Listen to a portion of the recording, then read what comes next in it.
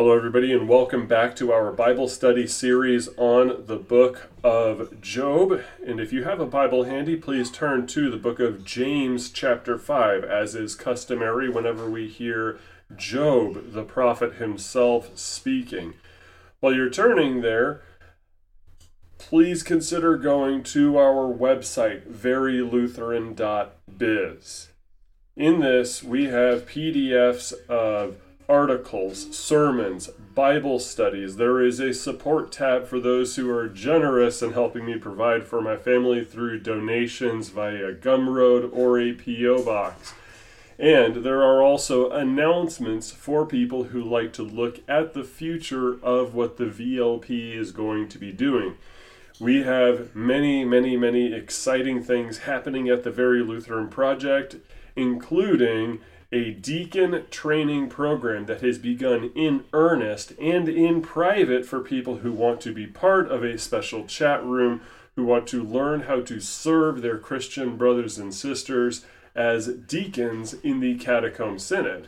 And even if somebody does not want to be a deacon or to hold that office, they are still invited to this special chat room so that they can learn how to care for others. If you are interested, please email me at very_Lutheran@tutanota.com and we can hopefully get started, especially if I know you.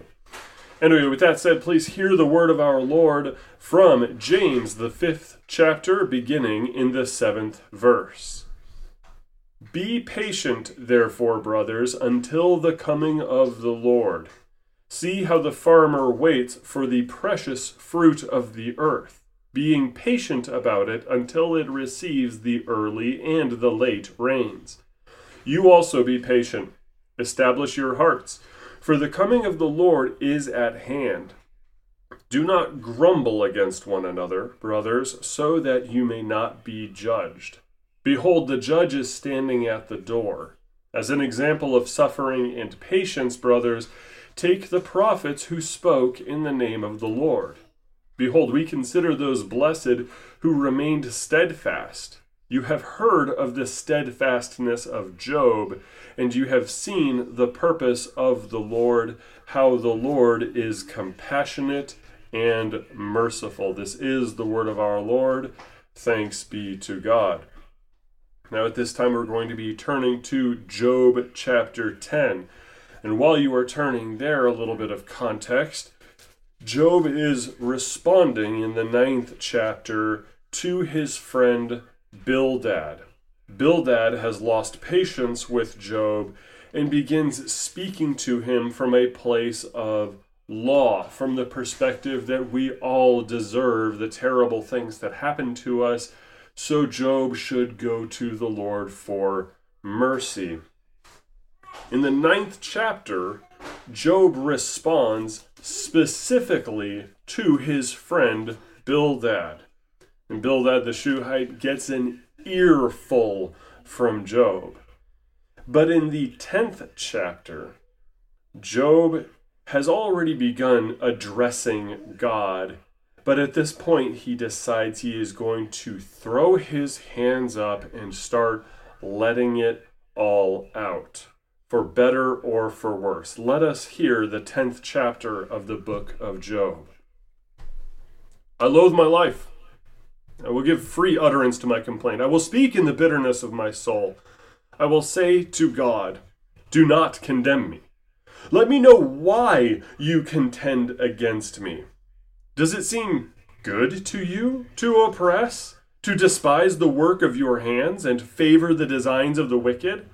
Have you eyes of flesh? Do you see as man sees? Are your days as the days of man, or your years as a man's years, that you seek out my iniquity and search for my sin? Although you know that I am not guilty, and there is none to deliver out of your hand. Your hands have fashioned and made me, and now you have destroyed me altogether. Remember that you have made me like clay, and will you return me to the dust? Did you not pour me out like milk and curdle me like cheese? You clothed me with skin and flesh and knit me together with bones and sinews. You have granted me life and steadfast love, and your care has preserved my spirit. Yet these things you hid in your heart. I know that this was your purpose. If I sin, you watch me and do not acquit me of my iniquity. If I am guilty, woe to me. If I am in the right, I cannot lift up my head, for I am filled with disgrace, and look on my affliction.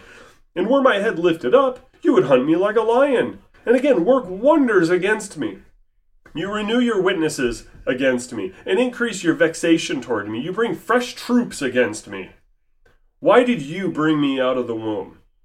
Would that I had died before any eye had seen me, and were as though I had not been carried from the womb to the grave. Are not my days few? Then cease and leave me alone, that I may find a little cheer before I go, and I shall not return to the land of darkness and deep shadow.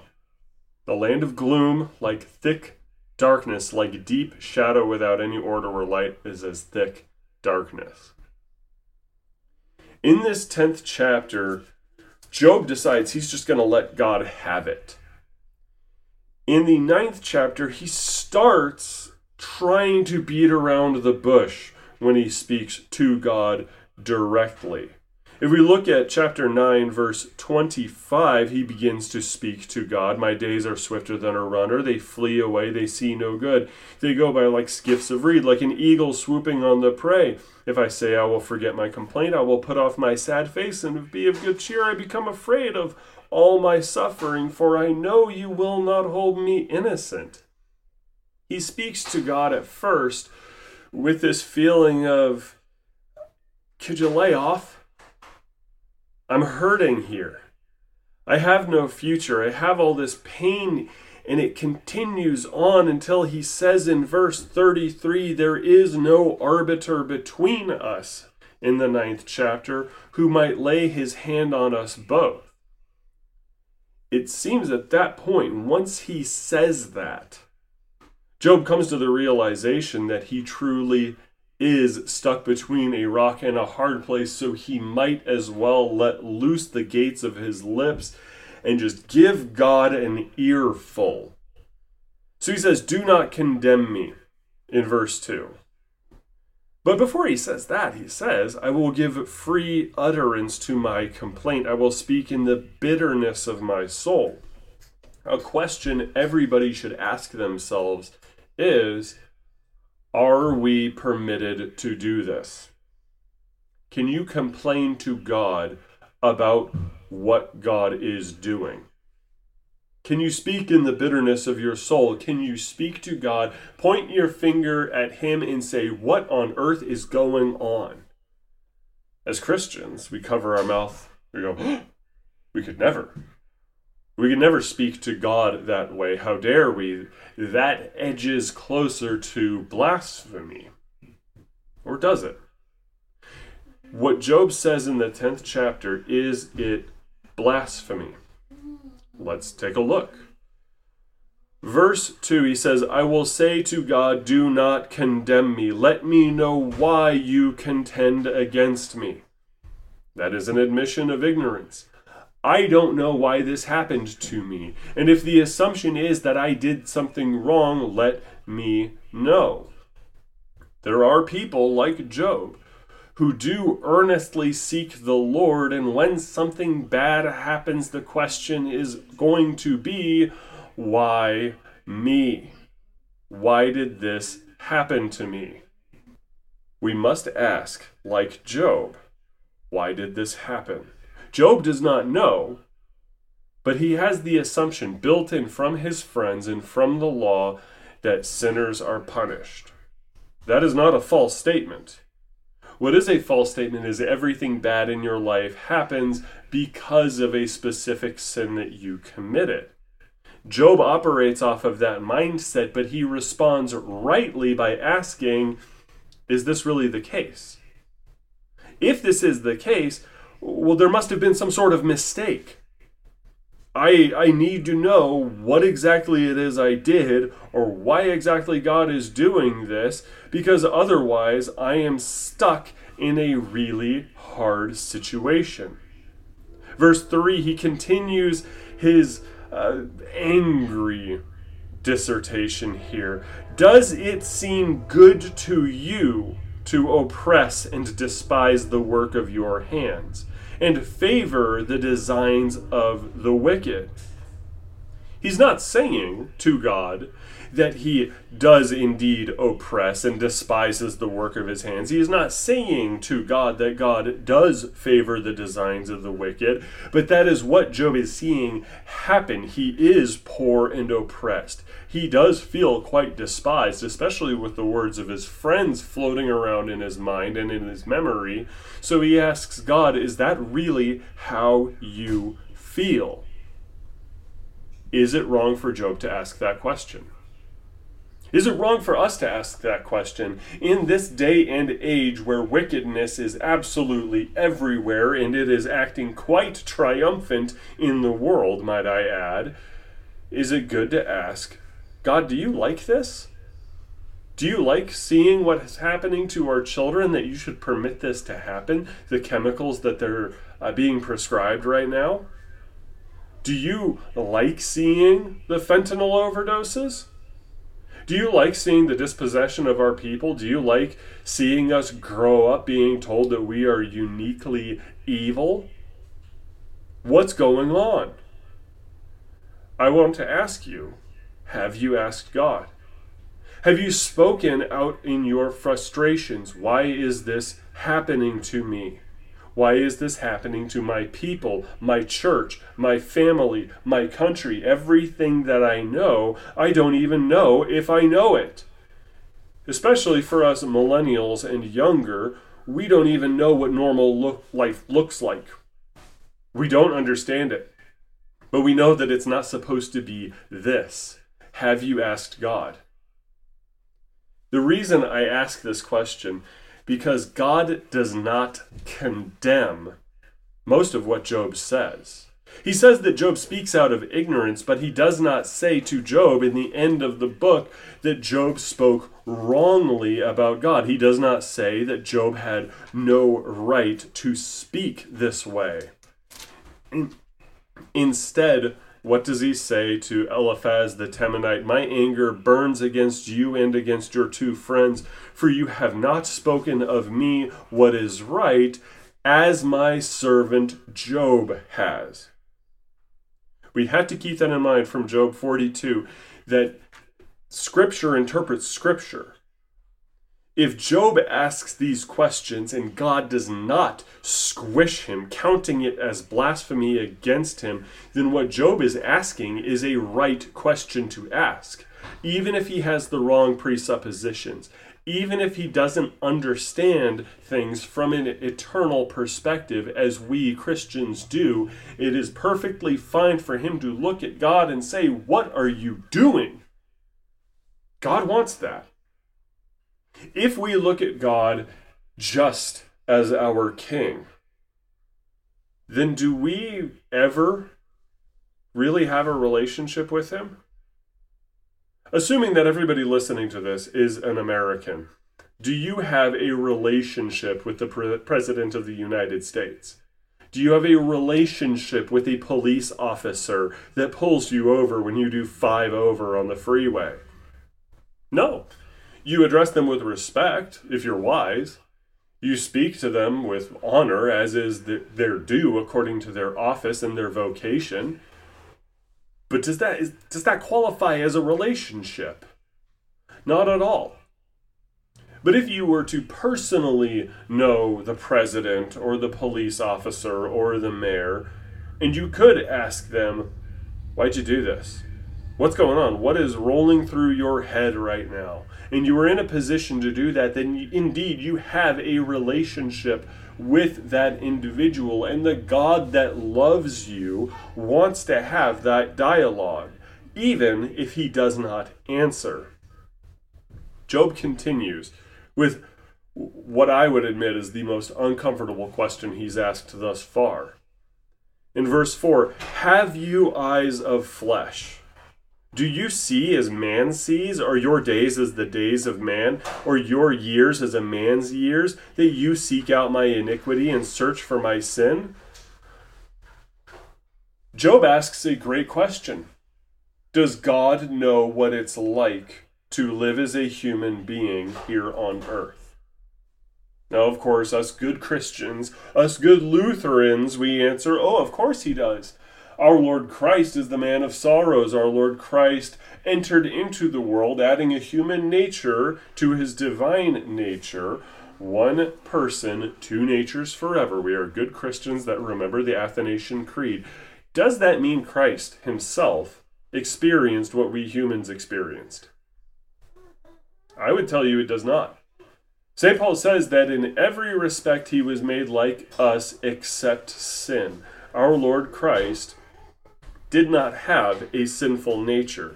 He did not have to rely on faith, the assurance of things hoped for and not seen, as the author of Hebrews puts it in Hebrews 11. Our Lord Christ, being God, knew exactly what the throne room of God looked like. He knew exactly what would come after his crucifixion and his resurrection. He knew the thoughts of people around him. He did not deal with the uncertainty that we human beings, we normal, sinful, poor, miserable sinners have to deal with. Job asks that question. Have you asked it? Does God know what it's like? Oh, but us theologians, we all say, oh, of course, God is omniscient. He knows exactly what it's like. Well, head knowledge, God does. He is omniscient. He knows everything. And he knows all the hypotheticals. He knows how it would feel. But does that mean that God has experienced life as a sinner? Has he experienced what we sinful human beings feel? No. No, he does not, and he should not. He is God. He is holy. He is entirely other. He does not ever tolerate the presence of evil, especially not within his essence. Job asks this question. Have you asked it yourself? And have you thought about the implication of that? What happens if you tell yourself, God doesn't know what it is like for me? Does that change how you see God? It shouldn't, because we have the gospel. This God that does not experience being a sinner. Our Lord Christ, who when he took our sin upon himself, that is the closest he has ever gotten to feeling what it is like for a human being to be a sinner. And his response was, my God, why have you forsaken me? And even then, he was not a sinner. He did not have a sinful nature. He who knew no sin became sin for us, but he was not a sinner any which way. Stephen Paulson, the Elka theologian, can go pound sand. Christ was not a sinner. In the very closest he got, he said, why has God, my Father, abandoned me? Job asks that question and says, do you get it? If Job was around for the crucifixion, he would look at Jesus and say, do you understand now? And the answer is, God understands. He doesn't have to experience it to understand it. But our Lord Jesus went through greater suffering as the pure and spotless Lamb of God than any of us sinners ever would. We should say that our pure and eternal God, who does not experience our sinful flesh, still went through more than we did, precisely because he understands how hard it is for us. If it sounds like I'm contradicting myself, that God has not experienced our sin, but he came so close in taking our sin that the cry of contrition left the lips of our Lord Christ, and he went through worse than we ever will. Thus we praise the Lord. If it sounds like I'm going around this in circles, it is because it is a difficult truth to understand and grasp. Job does not sin when he asks this question of God, but God's response through eternity is the plan of salvation. Continuing on, he says, although you know that I am not guilty, and there is none to deliver out of your hand. God knows. Job did not speak wrongly here. This is a man who again and again and again, I will say, was blameless, that turned away from evil and sought good. Had he sinned in the past? Yes, he had. He admits as much. But his sins were atoned for. He was always doing sacrifices, always consecrating his household. He understood that he was saved by grace, at least in terms of how God saw him according to his faith. Job is holding on to that, but he continues and says, your hands fashioned and made me, and now you have destroyed me altogether. You showed me all this love. Remember that you have made me like clay, and will you return me to the dust? Wait, you made me.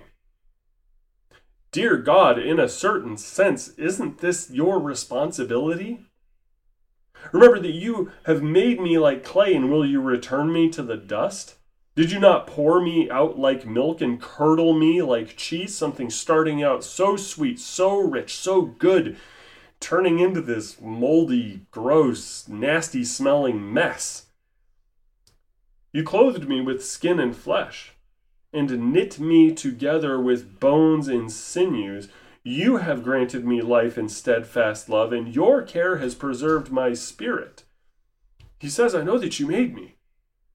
The psalm which says, I am fearfully and wonderfully made, that says, you knit me together in my mother's womb, takes its cue from Job. Job being the first book of the Bible to have been written, King David says, Job's got a point.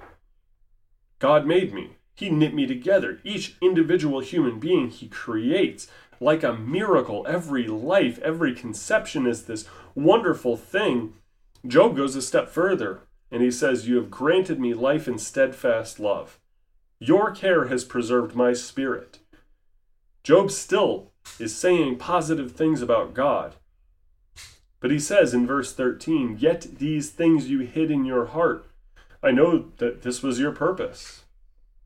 If I sin, you watch me and do not acquit me of my iniquity. If I'm guilty, woe to me. If I am in the right, I cannot lift up my head. For I am filled with disgrace.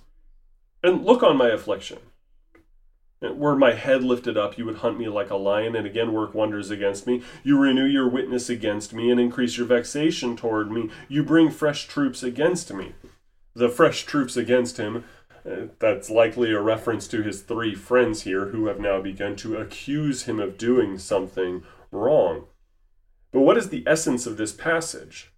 When Job starts speaking of how God made him, God showed him so much love, God has knit him together and he's granted him steadfast love, chesed, covenantal love, so much that it seems like God made some sort of covenant with Job earlier, similar to what he did for Abraham. And here he's saying, you did this for me. You showed me your grace. You showed me your love. Where is that right now? You've curdled me, you've harmed me, you've cut me open, and you've put me in this dreadful situation where if I say that I am wrong, if I say that I sinned, I'm lying to you. And if I'm guilty, if I missed something, sure, woe to me. But if I'm in the right, I'm not allowed to say that.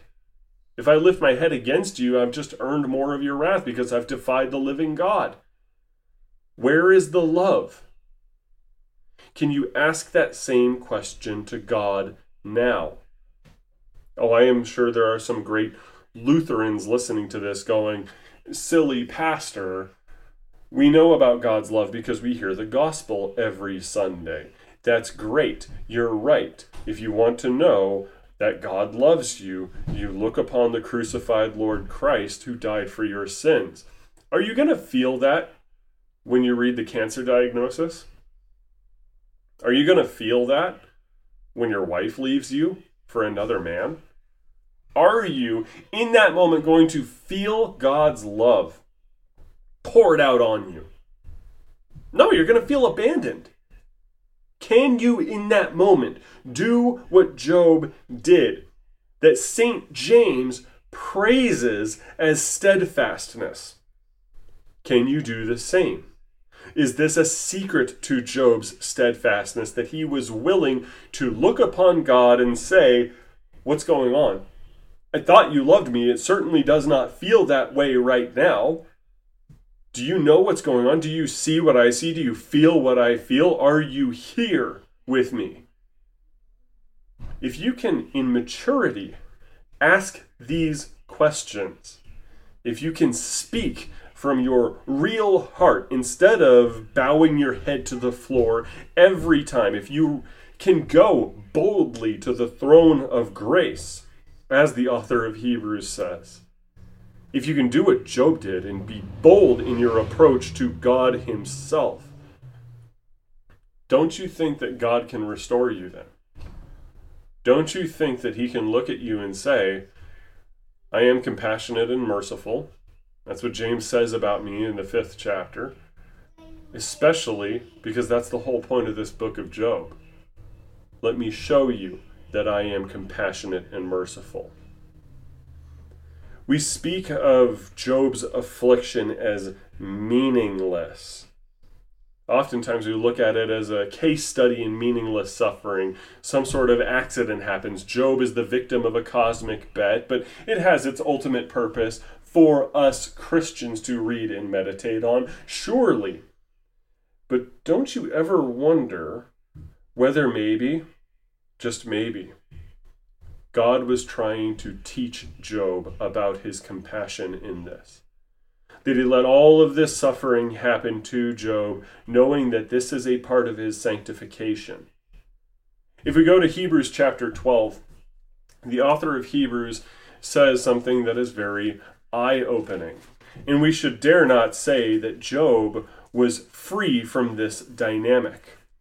Hebrews chapter 12, starting in the 7th verse, it is for discipline that you have to endure. God is treating you as sons. For what son is there whom his father does not discipline? If you are left without discipline, in which all have participated, then you are illegitimate children and not sons. Besides this, we have had earthly fathers who disciplined us, and we respected them. Shall we not much more be subject to the Father of spirits and live? For they disciplined us for a short time, as it seemed best to them, but he disciplines us for our good, that we may share his holiness. Let us speculate for just a moment that as the author of Hebrews says you must endure, as St. James says you must endure and be steadfast, maybe Job is the man to look to for steadfastness, whom God says, I am going to sanctify you more. This is going to hurt. And Job responds by saying, fine, I have questions. I'm going to talk about this. I'm going to complain about it. Let's engage in that relationship, because my relationship with God is not some mere legal contract. It is not just a covenant. I know that you made me and you love me, and I don't understand this next part, but fine, let's do that, because that is part of having a relationship with God, warts and all. All the warts, of course, being on our end. The rest of this chapter, verse 18 through 22 of Job chapter 10, is a little bit more of his curse on the day of his birth. Why did you bring me out of the womb? Would that I had died before any eye had seen me. He continues, are not my days few? And in verses 21 and 22, we see something that runs counter to the verse that everybody remembers from Job. We all remember Job saying, my Redeemer lives. In chapter 9, he says, I have no advocate. I got nothing. I got nobody. There is no arbiter between us. And in verses 21 and 22, he says, before I go, and I shall not return to the land of darkness and deep shadow, the land of gloom like thick darkness, like deep shadow without any order. It sounds like Job contradicts himself. It's not. As Job gives voice to his complaints, as Job pours out his soul to God, God is pouring his spirit into Job. As Job is willing to have a real relationship with God, not just a formal one, not just the relationship of an infant that is never disciplined. As he is there giving voice to his suffering, God is working on his heart. Right now, he says, I'm just going to go into blackness. Whatever, just end it. Just kill me. I don't have an arbiter. I don't have any sort of advocate. There's no help for me. He says that now. But over time, Job will then say, my Redeemer lives. It is later in this that we see the effect of sanctification on Job's heart, and greater faith, greater maturity in the faith given to him.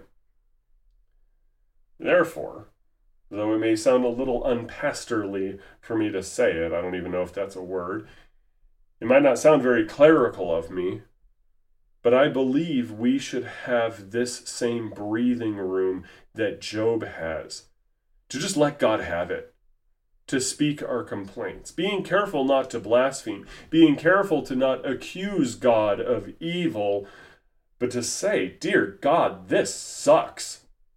This is awful. I don't know what to do about this. This is difficult. I don't understand how I'm supposed to wake up in the morning and go through more of this life. Could you help me here? Because I'm not seeing this great agape love everybody says about you. Could you help me understand? We need that room to speak so we can be steadfast like Job. Unfortunately, his friends aren't going to get it. We're going to go into his third friend's first response next week. But until then, our Lord bless you and keep you. Amen and amen.